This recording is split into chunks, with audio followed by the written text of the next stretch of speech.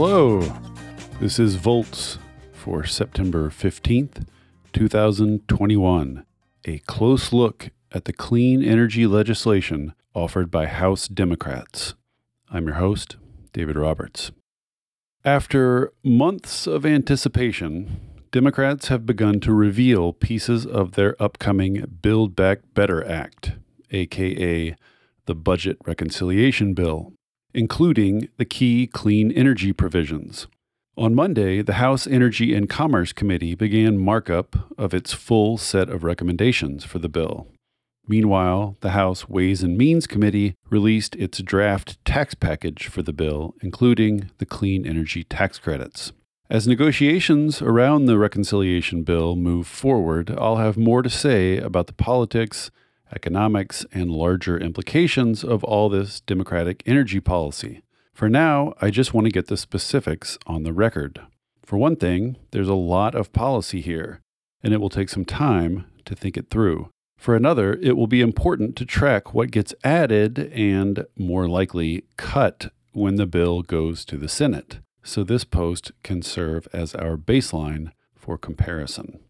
Let's start with Energy and Commerce and its Clean Electricity Performance Program, arguably the most important single piece of energy policy on offer. Headline 1, Energy and Commerce, the Clean Energy Payment Program, and some other good spending. The $150 billion Clean Energy Payment Program would offer grants to utilities that increase their year-on-year share of clean energy by at least 4%.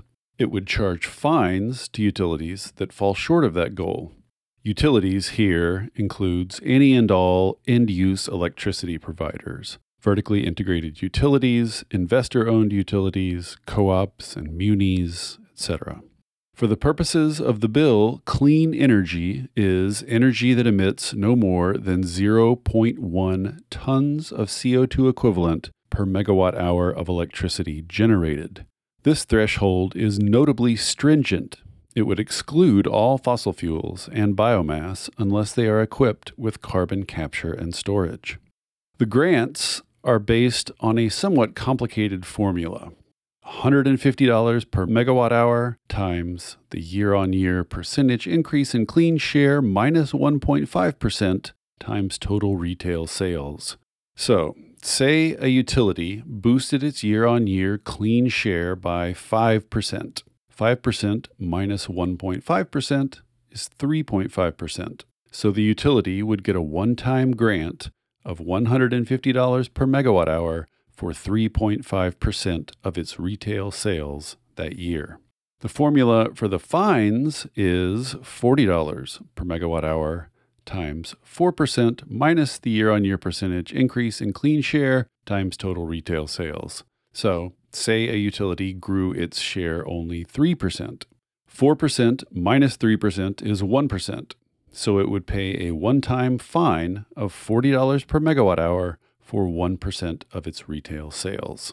The exception here is utilities with a clean share of 85% or above. They are exempt from fines, though they are still eligible for grants.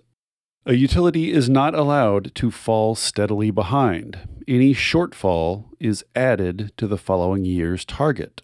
If a utility only hits 3% growth one year, the next year it must hit 5% growth. Utilities can choose to tally up their performance over a 2 or 3 year period to smooth over year-to-year spikes.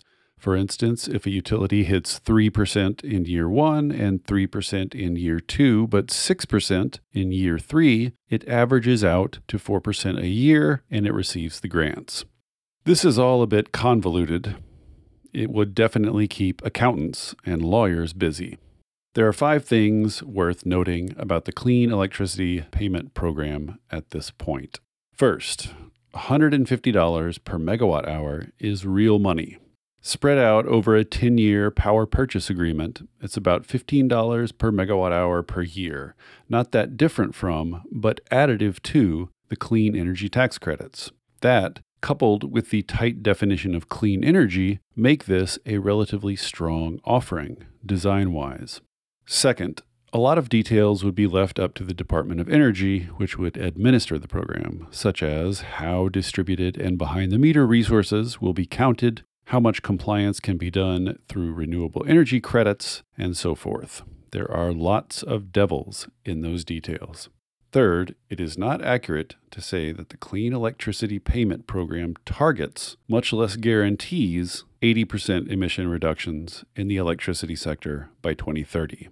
That is Biden's goal and the aspiration for the full suite of policies Dems are trying to pass, but the Clean Electricity Payment Program, by design, does not guarantee any particular outcome.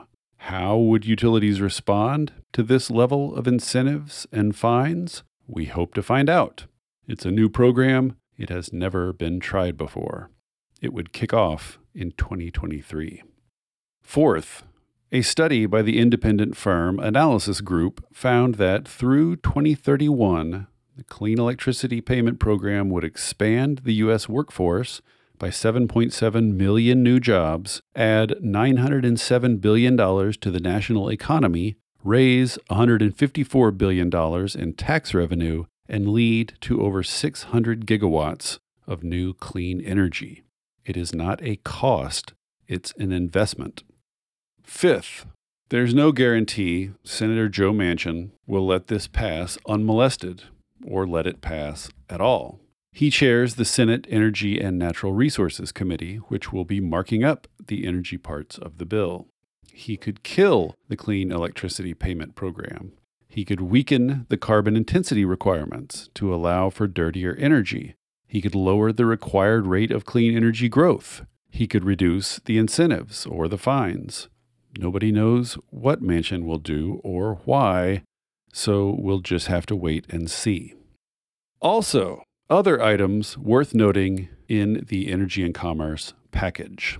There is $9 billion for home energy retrofits, $2,000 rebates for projects that save 20% relative to average energy use, or $4,000 for 35%. Both numbers are doubled for low-income projects. There's another $9 billion for home electrification, $3,000 per heat pump with greater than 27,500 BTU per hour capacity, and $4,000 if it's cold climate rated. Those numbers are $6,000 and $7,000 for low-income projects. For heat pumps under 27,500 BTU per hour, it's $1,500 and $2,000 respectively, $3,000 and $3,500 for low-income projects. In that same section are rebates of $1,250 per heat pump water heater, $3,000 per smart electric panel, and other smaller grants for electric stoves and electric dryers. There is $13.5 billion for electric vehicle infrastructure, focused especially on underserved areas. There's $5 billion to replace heavy-duty vehicles like fire trucks and school buses with zero-emission vehicles. There's $9 billion for electricity transmission, including funds for the Department of Energy's transmission planning and modeling capabilities and for state transmission planning processes. There is $17.5 billion for decarbonizing federal buildings and fleets, including, I hope, the Postal Service fleet. There is $27.5 billion for a green bank, which we're not supposed to call a green bank, but rather, quote, nonprofit state and local climate finance institutions that support the rapid deployment of low and zero emission technologies, end quote.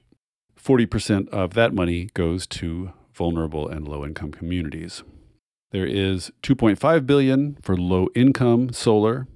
There's $5 billion for community-led environmental and climate justice programs. And finally, there's an unspecified methane fee on leaked methane, which the industry is furiously lobbying against as we speak. All these numbers are based on the need too small, especially the retrofit and electrification numbers. The heat pump money, for instance, is likely to be used up after a year or two. Nonetheless, with a limited pot of money, Energy and Commerce Dems have managed to cover quite a few bases. Let's move on to the Ways and Means tax package. Headline 2, Ways and Means, a bonanza of clean energy tax credits. The tax package, which itself only covers a limited subset of policy areas, is a monster. Even the section-by-section summary is 41 pages long. The green energy part, subtitle G, starts on page 9. It is basically a long list of technologies and practices that will receive tax credits. Before getting to individual items, it's worth noting 3 intriguing provisions that apply to all the credits. First, there are now strong prevailing wage standards built in. To receive the full value of the credit, a project must show that it is paying prevailing wages and using qualified apprentices. Without doing so, it can receive only a fifth of the credit value, called the base rate.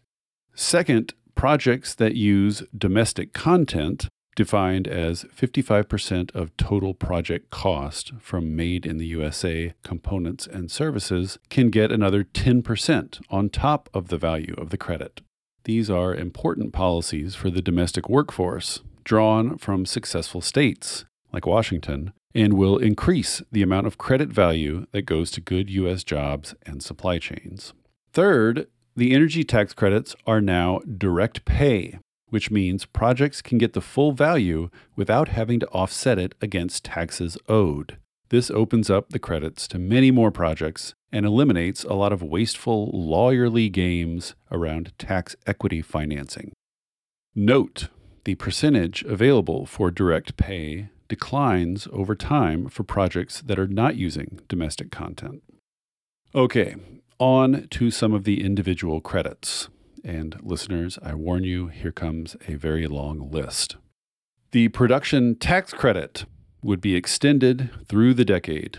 It would go to qualifying clean energy sources, wind, solar, geothermal, landfill gas, methane gas with CCS, based on megawatt hours produced, namely $25 per megawatt hour, or $5 per megawatt hour in the base rate. The investment tax credit, or ITC, would also be extended.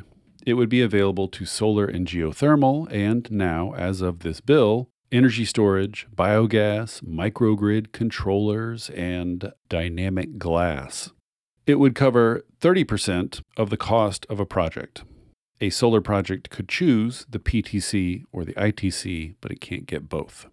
A bonus ITC would be available to projects that locate in low-income area, that would be an additional 10%, or are themselves low-income benefit or housing projects, which would bring an additional 20%.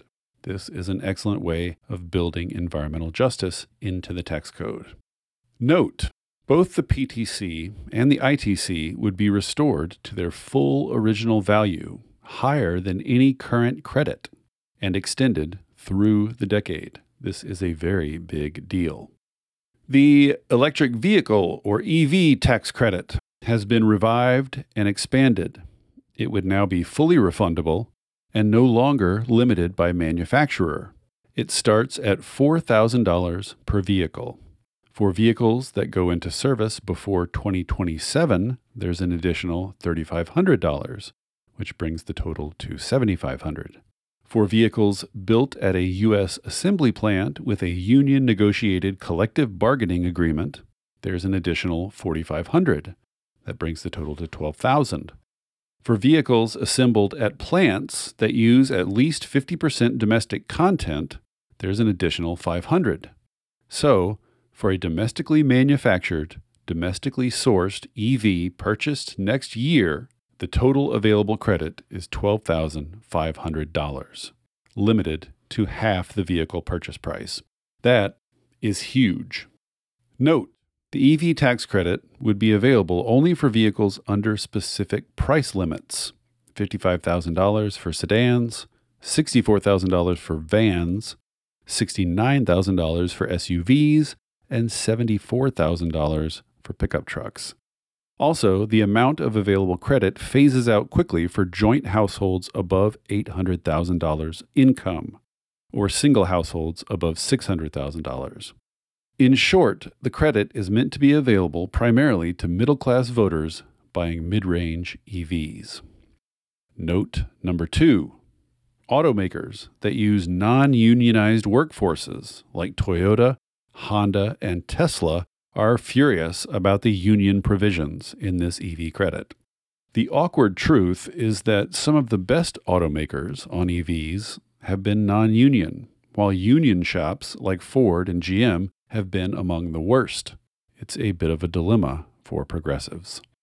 Moving on, there is also a credit for commercial EVs worth up to 30% of vehicle cost. Happily, there's a credit for used EVs ranging from $1,250 to $2,500 depending on battery capacity.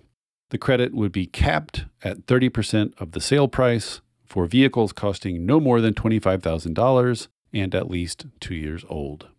Even more happily, there's a new electric bicycle credit worth 15% of the purchase price.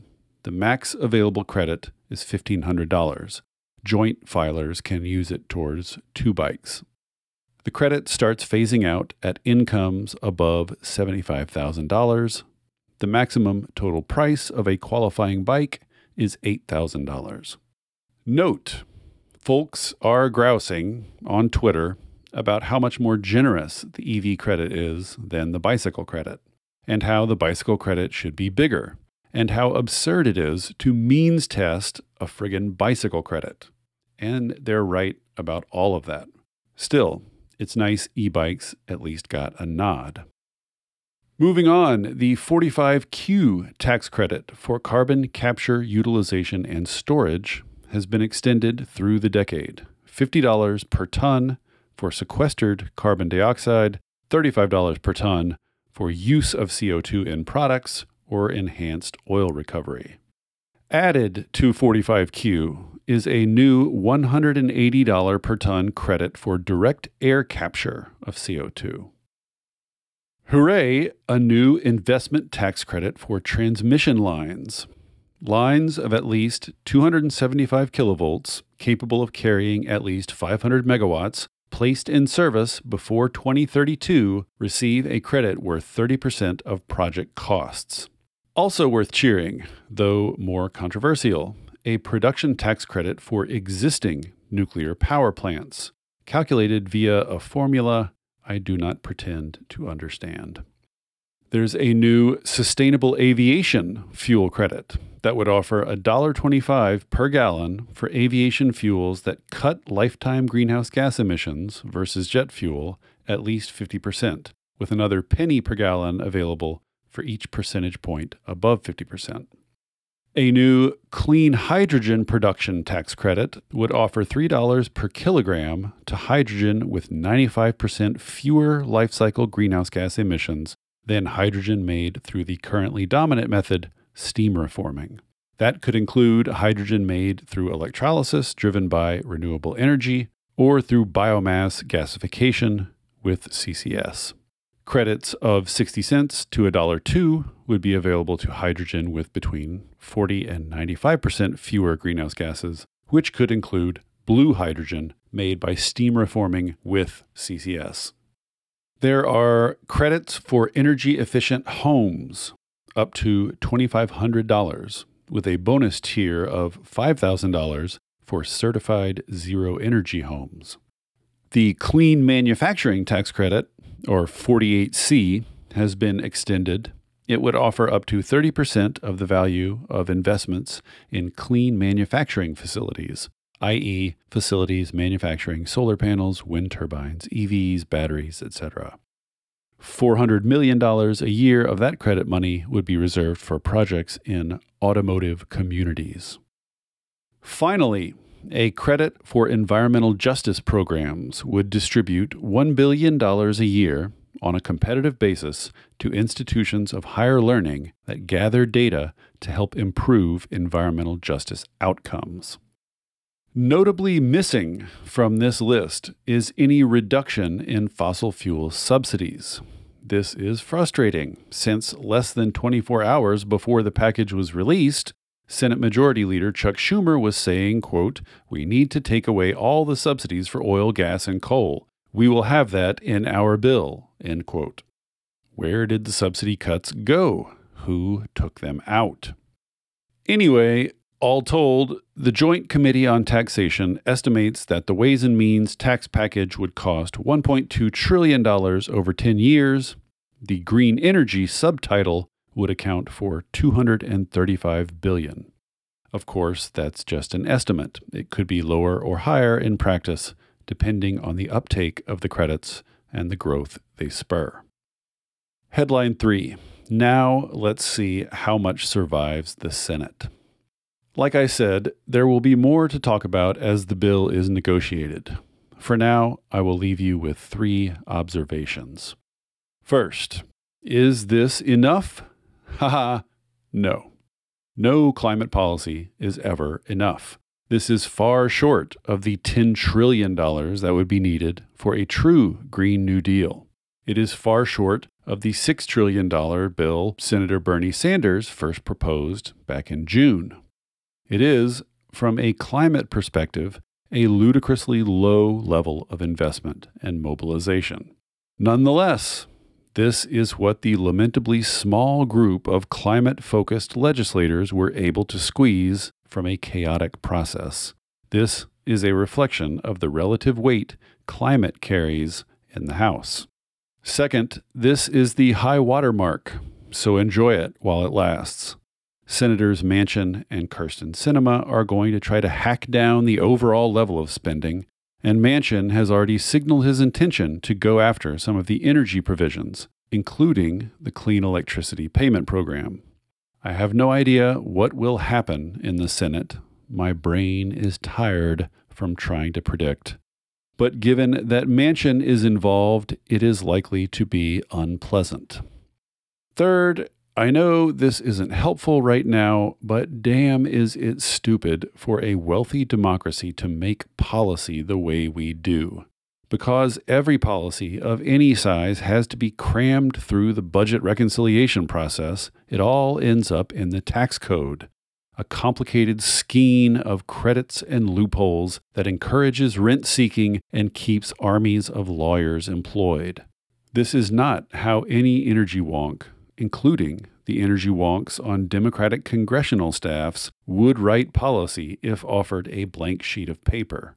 It is kludge upon kludge, a Rube Goldberg mechanism reverse-engineered to conform to anachronistic budget rules administered by a parliamentarian cum shaman. But it is what's possible now. American democracy is staggering, barely upright, and people of goodwill are scrambling to do the best they can under the circumstances. There's no time left for infighting. Let's just get this thing over the finish line. Thanks, y'all. I'll see you next time.